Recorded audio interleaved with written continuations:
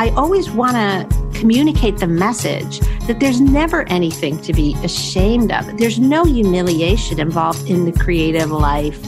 There's only growth, there's only expression and the desire to tell stories and connect with your readers. These are beautiful impulses. Welcome to the Habit Podcast, conversations with writers about writing. I'm Jonathan Rogers, your host. The Sad Stories Told for Laughs series continues with Maryrose Wood. She's the author of one of my favorite middle grade series, The Incorrigible Children of Ashton Place. It's about a young governess who was hired to take care of 3 siblings who were raised by wolves, and it is hilarious. The audiobooks are also wonderful, by the way. Her most recent book, also a middle grade novel, is Alice's Farm, A Rabbit's Tale. But before Maryrose Wood was a novelist, she was a thespian. And the story of her Broadway debut in Stephen Sondheim's Merrily We Roll Along punches all the buttons for sad stories told for laughs. There are youthful naivete, inflated expectations, public chagrin, a brutal review in the New York Times, and ultimately, perseverance and triumph. You're going to love this story. Maryrose Wood, I'm so happy to have you on this special episode of the Habit Podcast as part of the Sad Stories Told for Laughs series. Jonathan, I am so pleased to be here. I feel both amused and heartbroken to be here, in keeping with your sad stories being told for laughs theme. I'm willing to embrace all of that. Oh, good. Yes. As we were talking about a minute ago before we started recording, you said if we don't, life is all comedy, and we have to laugh at these things, or we're in trouble. I agree. I guess I agree because I just said it. That's right. Yes. Yeah, it's good that I agree. Well, you have some very funny stories about, when I first started thinking about this series, you're one of the first people to come to mind because of your experience on Broadway.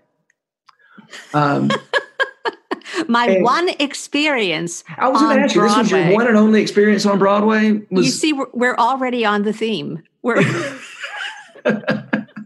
It was my greatest triumph and my most resounding defeat. Well, tell me about it.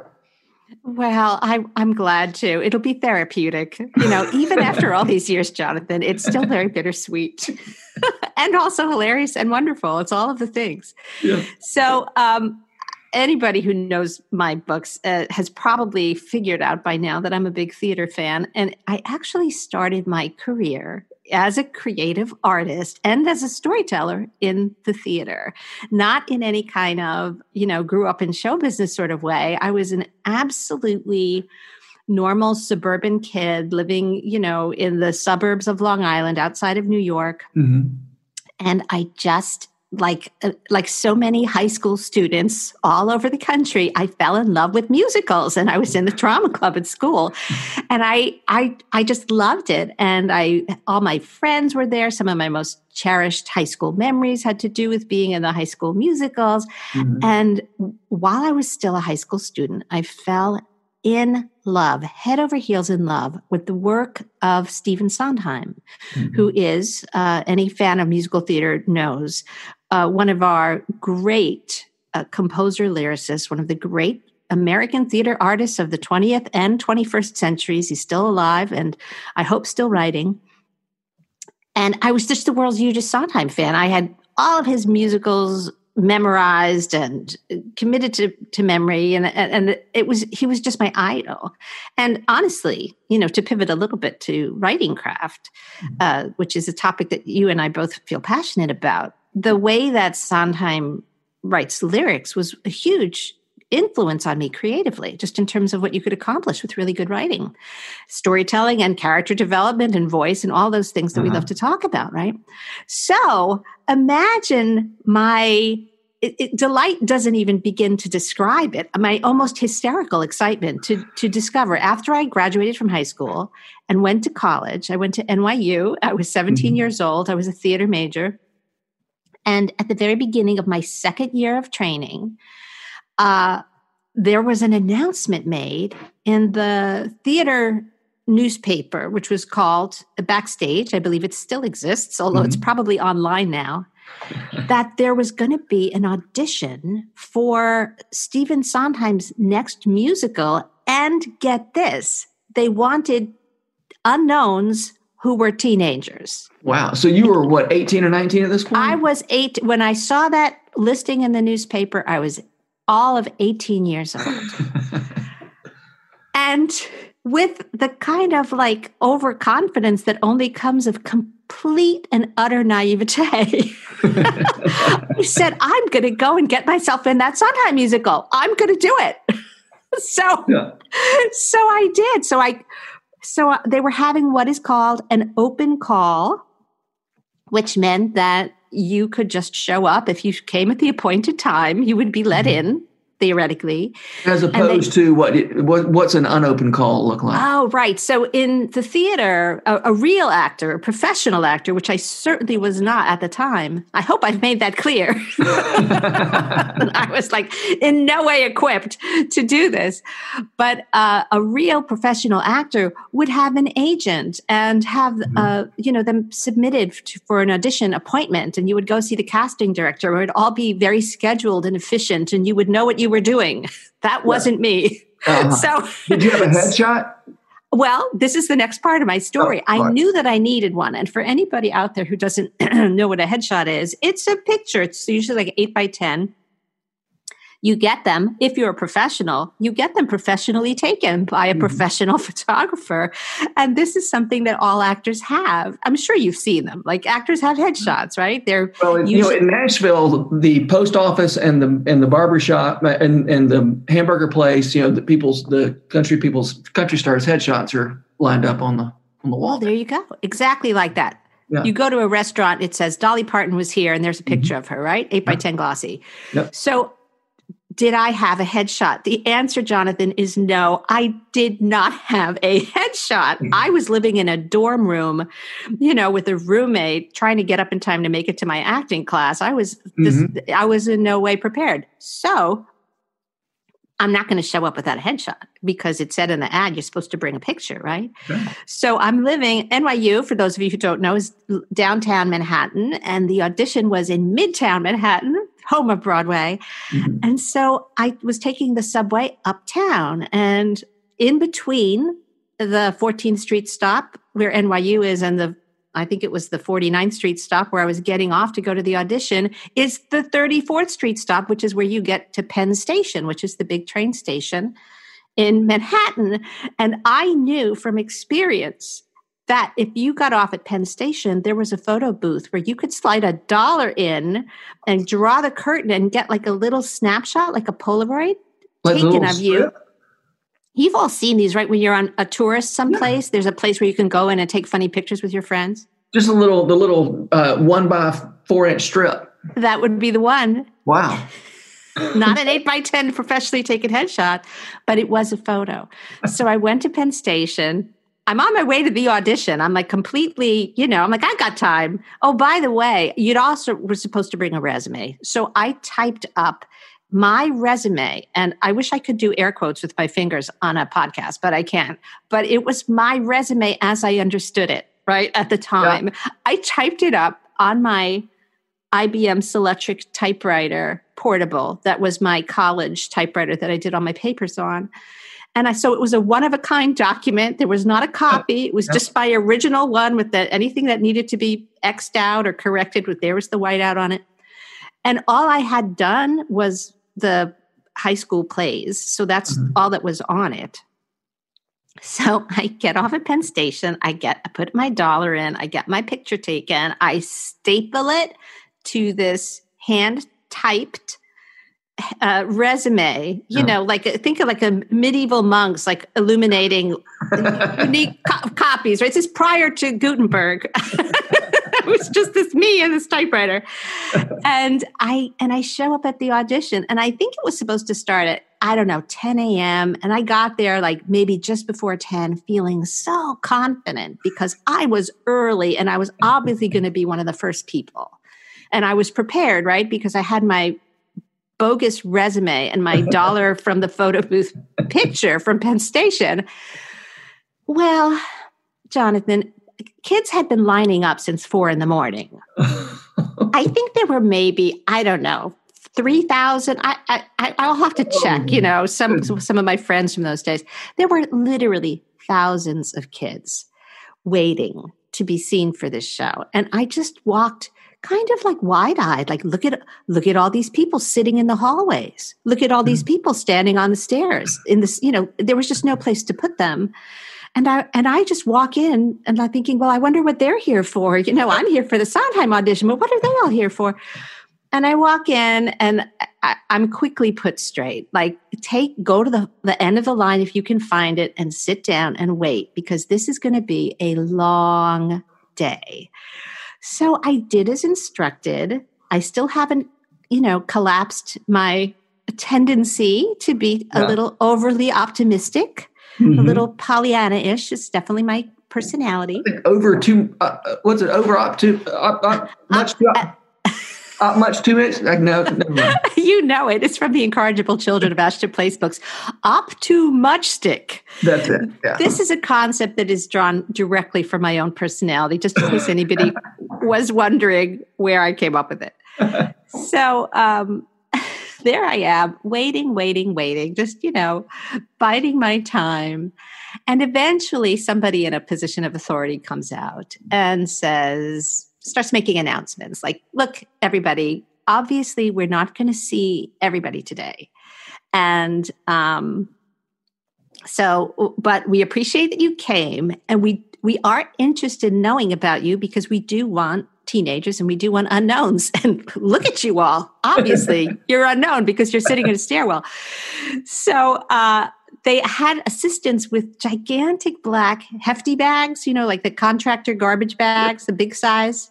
Yeah. And these assistants went around and everybody threw their picture and resume in the hefty bag. Like, it was such a beautiful introduction to show business. Like, literally, my precious card just went right into the garbage bag. Wow. So that was an initial experience, right, of trying to pursue my dream of being in the theater. But wait, there's more. Do you want to hear the rest? I want to make sure I'm not like abusing everybody's patience with this. So, I was like humiliated but undaunted, right? Like that's how I'll phrase it. So I go home, and I had a boyfriend in college at the time who was also an actor, and he had shown up and he had gotten the same drill and thrown his picture and his resume into the trash bag. And so we compared notes later on, and lo and behold, within a week or so, he got I think it was a phone call or a postcard in the mail or some kind of contact saying, we're going to see the people who came that day, and come at this time, and we're going to try to see everybody. So he was contacted, and I was like, wow, congratulations, because I wasn't contacted. I didn't get anything. And so I thought, I consoled myself with the certain knowledge that anybody who's ever been in a high school play knows is that they always need boys, right? There's always like more girls for all the parts, and they always are looking for boys. So that's what I told myself. Said, fine. I wished him good luck. So the day of the audition came, and he went off to his audition for the new Sondheim show. And I never will forget this. I went to the bane of my existence, tap dancing class. Talk about like an exercise in humility. I was a bright kid. I got great grades. I think I graduated third in my senior class, but I wanted to be an actor. So I was an acting major at NYU, and I was plunged into doing things that I was terrible at. Yeah. And one of the things that I was bad at was dancing. And so I had to take tap dancing class. It was one of my requirements. So I'm in tap dancing class, struggling, not being good at it, sweaty and just a mess, right? Like you'd be after an hour of failed tap dancing. And I walked out of the studio to go to the bathroom or something. And the person at the reception desk said, "Hey, Maryrose, there's a phone message for you." Now, I just want to remind anyone who is a little bit younger than me that there was a time that you didn't have a phone on your person, and that if somebody wanted to give you a message, they had to call and speak to somebody who was at the place where you were and leave a message and hope that it got to you. So that's what had happened. My boyfriend had been or this is what I later found out, he'd been at the audition. And he had a reason. He knew where I was. And he was the one who had called. And the message, I'll never forget it. It was like a little paper slip from, the old phone message books. And it said, they want you at the Sondheim audition. Come, before 5:00. And I thought I was being pranked. Yeah. It just seemed like, how could that possibly be the case? But up to muchstick as ever, I race outside. I get to the subway. I go home. I quickly wash up because I'm a sweaty mess, get out of my tap dancing clothes, put on some other clothes, grab the one piece of sheet music that I had just in case this was for real and they wanted me to sing, and got back on the train, went back uptown. I made it just in the nick of time. And I run in breathless and still thinking that maybe it's a joke. Yeah. At my own expense, and saw the first person who seemed to be in a position of authority. And I said, hi, I'm Maryrose Wood. I got a message that I was supposed to come audition. And I later found out that this was the marvelous Beverly Randolph, who was the stage manager of the show. And she had a very big personality. And she said, "You're Maryrose Wood. Finally, we've been calling your name all day. Get over here." And she sort of grabbed me, and dragged me into the room. And I walk in, and there's, famous musical director Paul Gimignani, who I knew well by sight. He was such a well-known Broadway figure. And they were all laughing because they had, in fact, been calling me all day. And I think I had become kind of a running gag, like, well, who's, the invisible? When is she going to show up? When is she going to grace us with her presence? And I went in and they said, "Did you bring anything to sing?" And I threw my song in front of the piano player. And I'll never forget, it was a Rodgers and Hart tune called "I Wish I Were in Love Again." And I sang it as best I could. I probably only got through half of it. And they nodded and said, "Great, thanks very much. Off you go."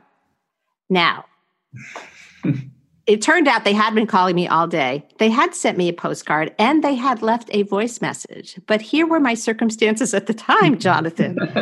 I was living in like a 1.5 room apartment in the East Village. This was 1980, by the way. So anybody who knows their New York history knows that this was the worst neighborhood in the world, right? It was it was a very low rent place to live, but I was a student and that's what I could afford.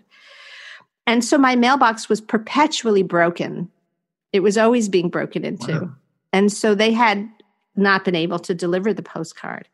And I had, like we did in those days, let me know if you've ever had this, I had an answering service because it was the only way anybody could leave you a phone message. Oh. But I didn't have any money, and so I hadn't paid the bill in months. And so they were holding my messages.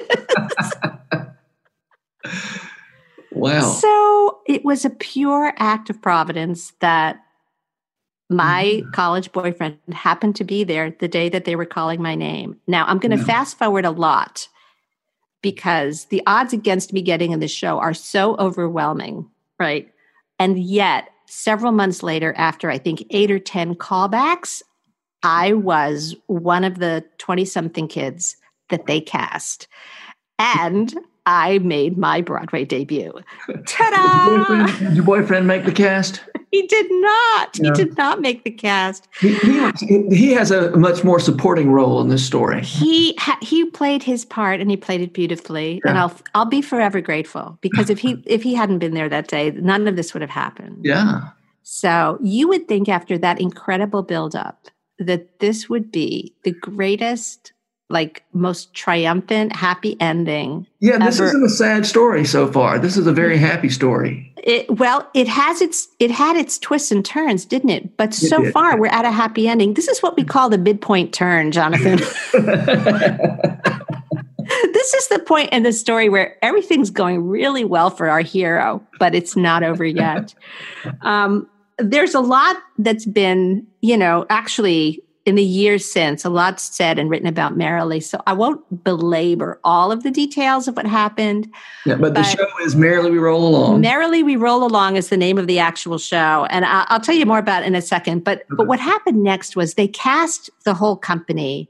And they did it almost in this incredible way that they had all of the finalists, if you will. It was kind of like a game show, They had all the finalists on the last day. And we we got cut. It was one of those scenarios where we kept having to sing and dance and read and sing and dance and read. And people kept being asked to go home. And those of us that were left was like, okay, I'm still here. I made the cut, Yeah. And they got to the end of the day and they divided the room in two. And we did not know if we were the ones who had been picked or we were the ones who were about to be cut.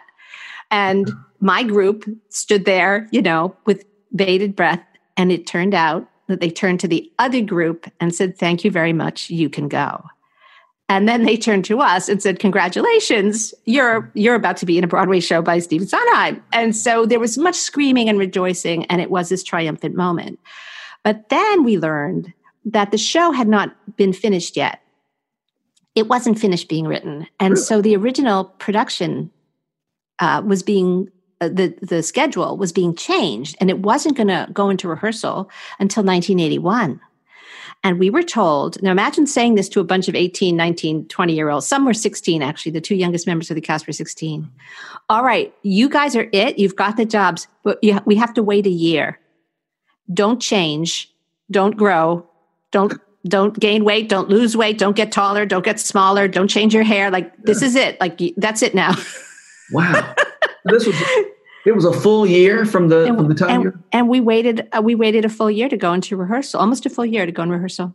Wow. Then so let's fast forward that year. It was an amazing year, also incredibly strange because I had nothing else to do but finish my second year of college, but I knew that I was going to be in a Broadway show the following fall. So I was probably not the most likable acting student at NYU. Even my teachers were a little bit like, she's the one who's going to be on Broadway. Well, I guess we can't say anything to her. The whole thing was very awkward and strange. I finished the year. We went, the next fall came, and with hearts full of optimism, we went into this, what felt like it was going to be this dream experience.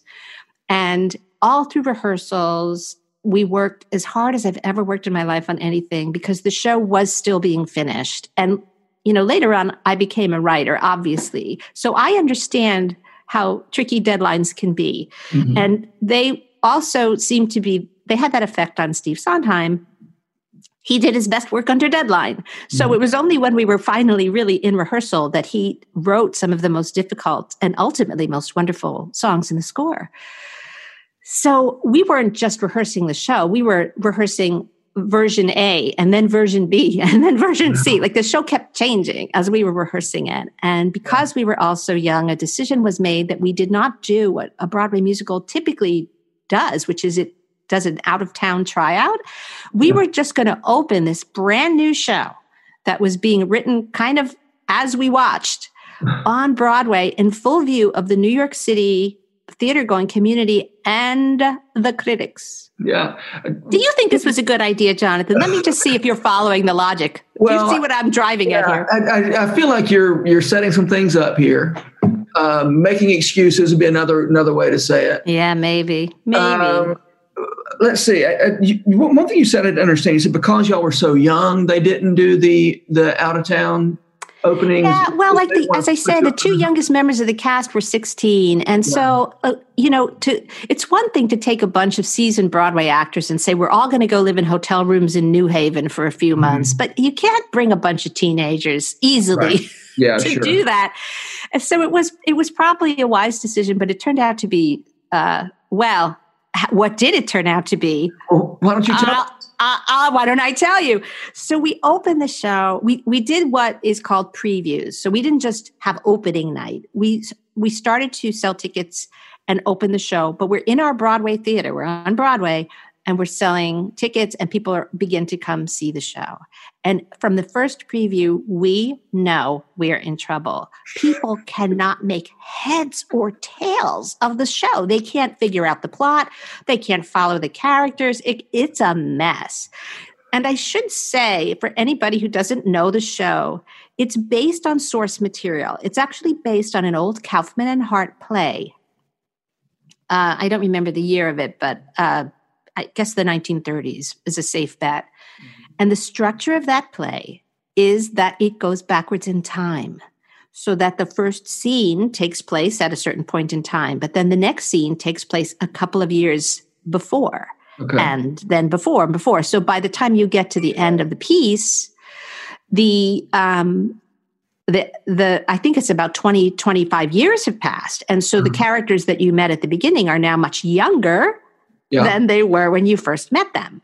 So you're made up as old people, and then as the play goes on, you go backstage and get some of the makeup wiped off? Well, no, and this maybe was part of what was so confusing. So the concept was to cast the show with actors who were the age that the characters would be in the last scene. And then just to have us act as if we were old people and try to delineate the passage of time through our amazing performances. Most of us did not have any professional experience. Some of us did. Some were incredibly gifted pros, but some of us, like, I guess I'll speak for myself, straight from the high school play, direct to Broadway. And it was asking a great deal. It was asking a great deal of us to pull this off. And so, no, there was no age makeup. Like that didn't happen. We were just, and it wouldn't have been possible because it was a musical. It goes from scene to scene to scene to scene. We were always on stage. So no wonder the audience was confused. Emergency measures. Costumes? The costumes were supposed to help. In fact, the original set of costumes were supposed to really help delineate what year we were in. So this particular adaptation of the Kaufman and Hart play, it didn't use the same time frame. It actually began, I guess, in the right around the time the show was done, like I would say 1980, and then you went back in time, and then the final scene of the play took place. The kids, the leads, who are now sort of young adults, fresh out of college, I think one of them's fresh out of the army, are on a rooftop of a tenement building watching Sputnik. So that's where we end up in time at the end of the show. So there's a lot of fashion changes, right? There's the 60s, there's the 70s, there's the 80s. There's all of these things. The costumes were supposed to do a lot of the work, but the audience was so confused. And in fact, the audience got so confused, even by the costumes, that as each preview, as I say, desperate measures were sort of put into place to try to make it clearer. So they cut the costumes, and one of the wardrobe people went out to the Gap and got just sweatshirts for everybody. And on the sweatshirts, they put letters that said what the character's name was, because the audience literally could not follow from scene to scene who was who. They added projections so that on the side walls of the theater, there was a projection that told you what year it was. Like it was desperate. It was desperate, Jonathan. They tried everything. Oh my gosh. Things got worse and worse. And finally, we got to opening night, which happened to be Thanksgiving weekend of 1981. And we really thought we'd fixed it. You know, we'd worked so hard. Imagine also all these fixes going in while we were performing 8 shows a week on Broadway. We were rehearsing all day and then doing the show. And sometimes we were rehearsing a different version of the show during the day than we were doing that night. Because it was changing so fast. So, and all of this is happening. I just want to tie this back to this, like humiliations, played for laughs theme of yours, which is so great. All of this is happening in the context of like my most precious dream, like coming true. This is what I thought my life's purpose was, you know. I mean, granted, I'm still pretty young, but you can be really obsessed with a dream even at that age. Sure. We did the final performance of the show, and, you know, the final audience was very supportive, as I recall, because it was the last show and they had put up the closing notice. So everybody knew is that so? Yeah, I think the closing notice was already up. Wait, I'm sorry. No. I skipped something. You're saying the final audience. You're talking about opening night. I skipped ahead, Jonathan. Let's go back, because I don't want to miss the part where I get to actually read one of the most hilariously bad reviews I know that I've ever gotten and that anyone has ever gotten. I'm going to get it up. I have my iPad in front of me so that I have it at the ready. So, all right. So we finally got to opening night. So skip what I just said about the final audience. We finally get to opening night. and the critics are going to be there. And it's the opening night audience, and this is the make or break night. We do the show. We sing our hearts out. We dance our hearts out. We do the very, very best we can. You wear your sweatshirts, your hearts out. We exactly. We wore our hearts on our sweatshirt sleeves. And then we went back to the dressing rooms and we put on our, granted inexpensive opening night gear because we were mostly a bunch of kids. And, that, and we went to the opening night party at the Plaza Hotel. I mean, Jonathan, it was such an over the top dream come true. My Broadway debut, opening night, Stephen Sondheim, Hal Prince, one of my other idols, one of the great Broadway directors. And we're at the Plaza Hotel and the party's going great. And at a certain point, a certain chill came over the room. And anybody who's ever been at a Broadway opening night knows that there is a moment when some assistant runs out to the newsstands and gets the newspaper to read the reviews. And Maryrose, I know how this ends, but I'm still filled with dread. Well, you should be filled with dread because it only gets worse. I mean, it does eventually get better, but this is the part. So somehow the reviews get leaked into the party, and all of a sudden little huddles start to form, and the laughter subsides, and things start to get a little dour, and everybody goes home, and there's wailing and rending of garments. And the next morning, the New York Times, then as now the paper of record for Broadway theater, prints a review that I can't possibly read the whole thing, but I'm going to try and give you some of the high points. Okay. Let's see. I'll just read the opening first and then one of my favorite paragraphs. As we all should probably have learned by now, this is Frank Rich, by the way, the most influential theater critic in New York at that time. He's no longer a theater critic, but he was at the time. Mm-hmm. As we all should probably have learned by now, to be a Stephen Sondheim fan is to have one's heart broken at regular intervals. Usually the heartbreak comes from Mr. Sondheim's songs, from his music, for his music can tear through us with an emotional force as moving as Gershwin's. Sometimes the pain is compounded by another factor. I'll skip ahead. Suffice it to say, let me read it properly. Sometimes the pain is compounded by another factor. For some of Mr. Sondheim's most powerful work turns up in shows, Anyone Can Whistle, Pacific Overtures, for example, that fail. Suffice it to say that both kinds of pain are abundant. In Merrily We Roll Along, the new Sondheim, Harold Prince, George Firth musical that opened at the Alvin last night. Mr. Sondheim has given this evening a half dozen songs that are crushing and beautiful, that soar and linger and hurt, but the show that contains them is a shambles. Shambles, Jonathan. This was my first professional review. Shambles. Now, let's see. Merrily We Roll Along has been adapted from the Kaufman and Hart collaboration, a Broadway curiosity of 1934. While the new version is rewritten and updated, it repeats the defects of the original text, even as it adds more of its own. It goes on and it gets worse. Let me just have a paragraph. Let's see. One of the running gags in the years since was that the treatment of the cast, you would think that it would be kind of mean-spirited to say bad things about a bunch of kids who are doing their best. But I guess Frank Rich didn't think so. He oh my gosh, it's so bad. I'm just skimming through. With the exception of Sally Klein as the Jettison first wife, the rest of the cast is dead wood. And so we always thought that it was sort of funny that I was one of the few cast members that got called out by name for being in the show. There's one phrase. It's so good.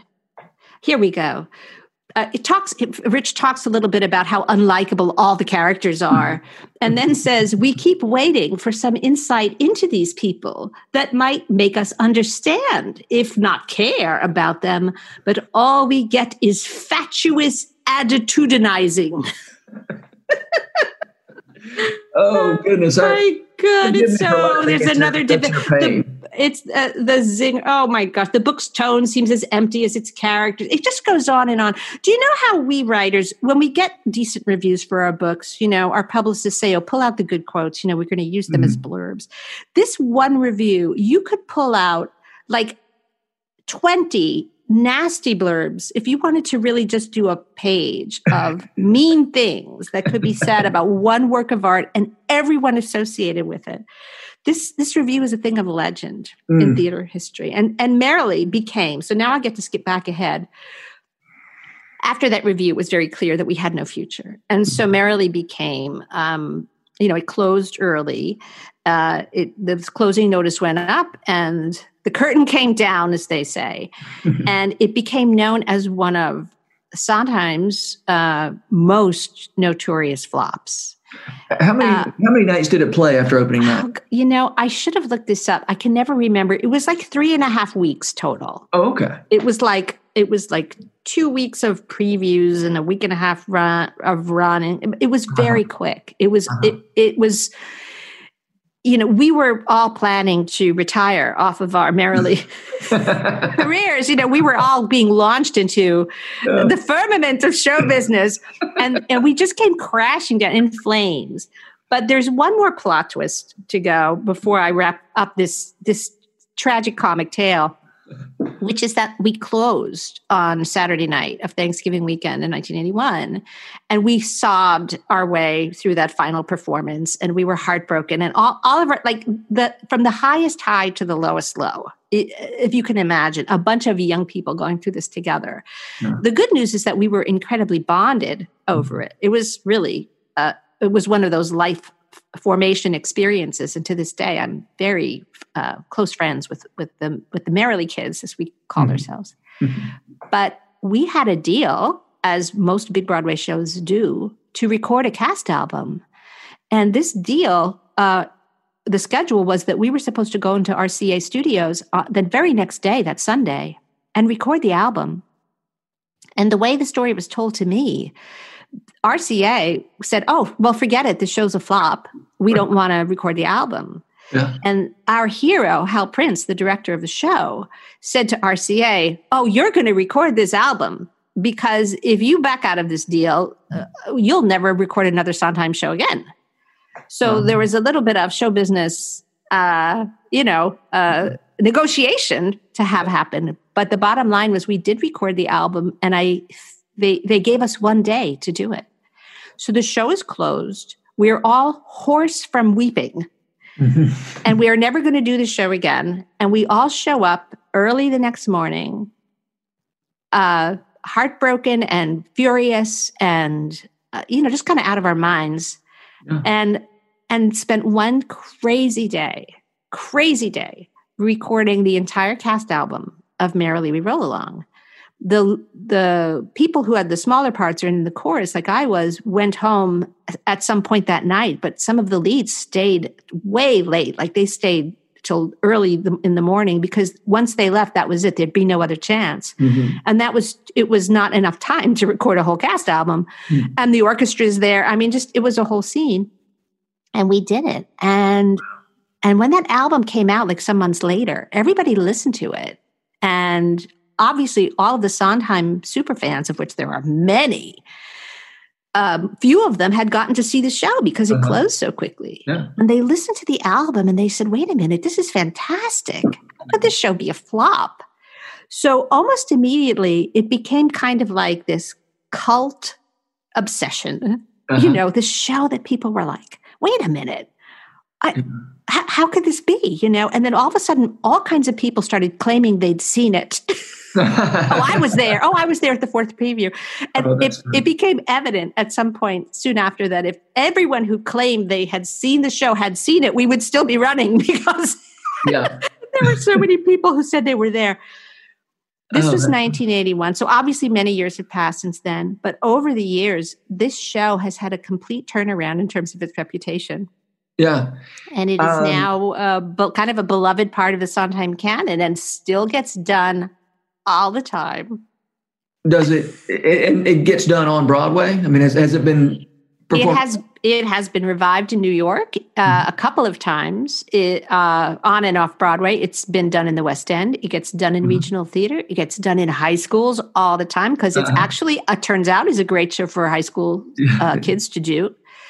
And it even became the subject of a documentary film that came out a couple of years ago when, ironically, those of us from the original Broadway cast had now aged into the correct ages for the roles that we were originally playing. Yeah. And it's an absolutely wonderful film, and I highly recommend it. It's called The Best Worst Thing That Ever Could Have Happened. It's streaming on Netflix, last time I checked.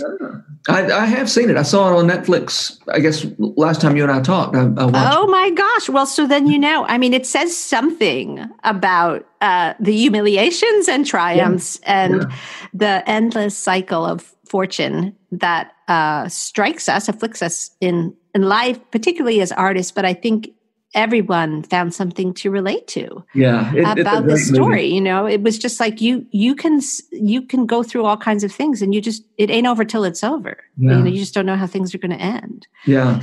So, Jonathan, that is my tale. That's my Merrily tale. Well, it's a great one. By the way, I felt like you were very much underutilized in that movie. Oh, I had a brief appearance. Yeah. But I was not one of the leads, so I think that they rightly focused on the experiences of the principal actors who, far more so than someone like me who was not even a professional actor yet, some of the leads were people who rightly thought that their careers were going to be launched into the stratosphere by... Like Sputnik. Like Sputnik, exactly. Call back to Sputnik. And for that not to have happened and for life to have taken so many unexpected twists and turns, although many of them have had great careers since then. Jason Alexander was in that show, wasn't he? Jason Alexander was in that show. He was. He was already a professional actor, but he was quite young. He was, I think, in his very early 20s. And was absolutely wonderful in the show. And he was one of the leads? He was one of the leads. He played the role of Joe Josephson, who was a Broadway producer. So the plot of Merrily, as adapted by Sondheim and George Firth, the book writer, they threw a little autobiography into it, so that it was actually about a songwriting team. It was about a young team of artists who wanted to write Broadway musicals. And the producer who gives them their first big break is this guy, Joe Josephson. And that's who Jason played. And, he was wonderful. And, Jason, people know him. If you don't know who we're talking about, Jason Alexander became a global, figure of fame and admiration by his hilarious performance of the character of George Costanza in Seinfeld. This is comedy classic. This is comedy that will last forever, right? Yeah. But at the time, he was a young Broadway actor. He could sing great. He was a fantastic dancer, and it was just a pleasure to work with him at that age. Well, that's such a great story. And I love that like so many of the stories that I collect in this Sad Stories Told for Laughs, it actually ends up, pushing through. As people push through, the ending becomes it's not actually a humiliation, right? And you and I were talking earlier. You have some questions about my terminology in the first place to call these humiliations.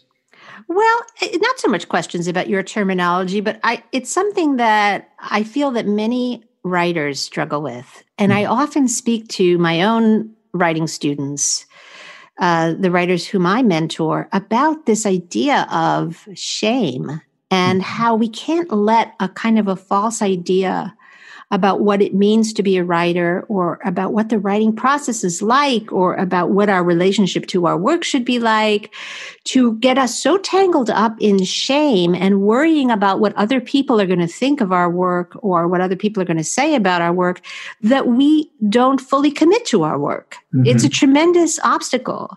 And it's one of the reasons, I'm not just being really persnickety about wanting to interrogate this idea of humiliation.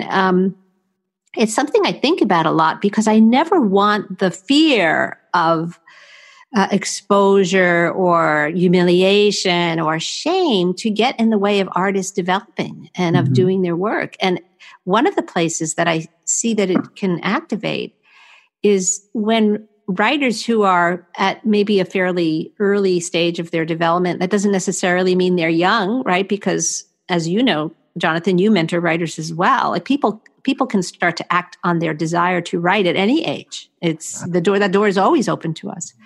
It's not like being a figure skater. You can't be, my age and say, oh, I decided I want to be an Olympic figure skater. That ship has sailed, but you can always start to write. If they feel at a certain point that they want to get serious about their work, and they wonder if, should I study? Should I learn? Should I get involved in a course or a program or join a membership or, do something where I can learn how to do better? One of the first things that happens when any of us undertake to improve our craft is that our taste improves. Yeah. As soon as we know better, we look at what we did last week and we go, oh no. Yeah. Right? You know what I'm talking about, right? Sure. So the experience of learning has a kind of an inextricable connection with being brave enough to forgive yourself if necessary. And I don't even think it's necessary to accept that every time you look at work you did before and you say, oh my gosh, I can't believe I was so naive. I can't believe I was so dumb. I showed that to people. I queried that book. I had no idea what baby pictures it really was, right? I didn't know how naive that work really was. It was the best I could do at the time, but I showed it to people thinking it was all that. Like me going with my Polaroid to the audition, exactly the same. Yeah. It can get in the way of us being open to learning, is my point. Mm-hmm. Because every time we learn something new, we have to go through that little grieving process of like, oh, I didn't know any better. Now I know better. Right. Yeah. And so I always want to communicate the message that there's never anything to be ashamed of. There's no humiliation involved in the creative life. Mm-hmm. There's only growth. There's only expression and the desire to tell stories and connect with your readers. These are beautiful impulses, and it's a great path. And I don't want anyone to feel like, and I hear this all the time, and I bet you do too. I wrote something, but I'm afraid to show it to anybody. Mm-hmm. And how do we get through? Why is that? Why are we afraid to show our work to people? We're afraid they're going to criticize it. They're going to, sometimes we need feedback in order to be better. But if we're afraid to get feedback because we don't want to be humiliated or feel ashamed, like we don't get the feedback we need. So I always want to interrogate those words and ask, well, what is it? What is it that we're ashamed of? What did we do? Did we do anything bad? No. Is it shame that we know better now than we did before? No, that's not shame. It's evidence of growth. Yeah. My friend Helena Sorensen, quoting T.S. Eliot, says, last year's words belong to last year's language, and next year's words await another voice. Absolutely. And we can be kind to ourselves for these things. You look back and think, oh, what was I thinking? Or I was up too much stick. And I love the way you've been framing this, Maryrose, that there's no shame in learning better. Exactly. Our need to have it right. If our need to have it right keeps us from getting it right, well, that's a big problem. It's a pity. It's a form of self-sabotage, and it sometimes can look from the outside like someone is rigid or not open to instruction. But underneath that is a little bit of fear and vulnerability because they're just afraid of having to go through what they fear will be the unendurable shame of it being pointed out that their work isn't perfect. Who told you your work was supposed to be perfect? Here's another way that this can get in the way of a writer. The difference between your first draft and your revised finished version is vast, and it's supposed to be. It better be, yeah. It better be, otherwise you're not really doing the job, right? But so many writers, they don't fully know this. They don't fully understand it. They don't get to see the first drafts of the books that they admire most. They just get to see that finished copy, bound in hardcover, sitting on the library shelf, right? So they don't see the long, messy journey that got that writer to this finished book. Yeah. And so they assume that their first drafts are supposed to resemble something like a finished work. And that is never the case. And so what happens, you put that first draft down and you look at it and you say, this isn't good.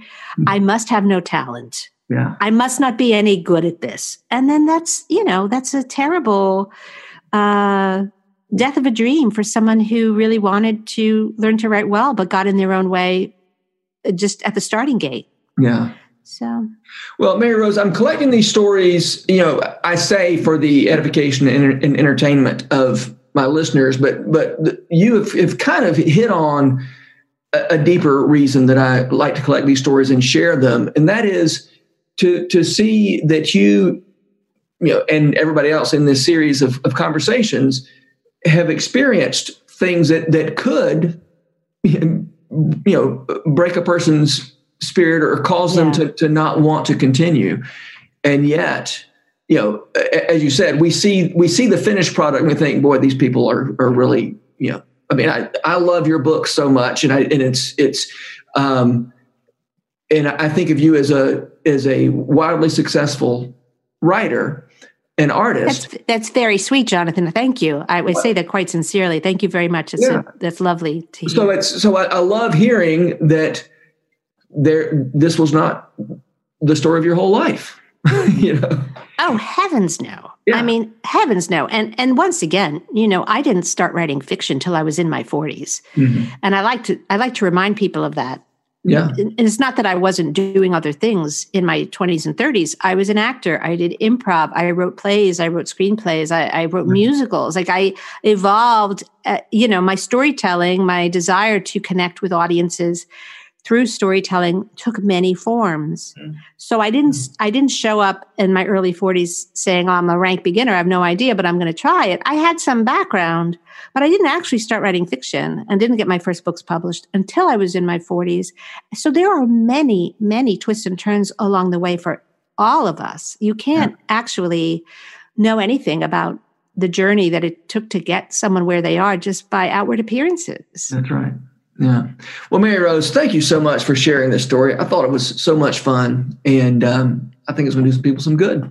Oh, well, I appreciate so much having the opportunity to share it with you and with your listeners. It's always a pleasure to talk with you, Jonathan. Yes. All right. Thanks, Maryrose.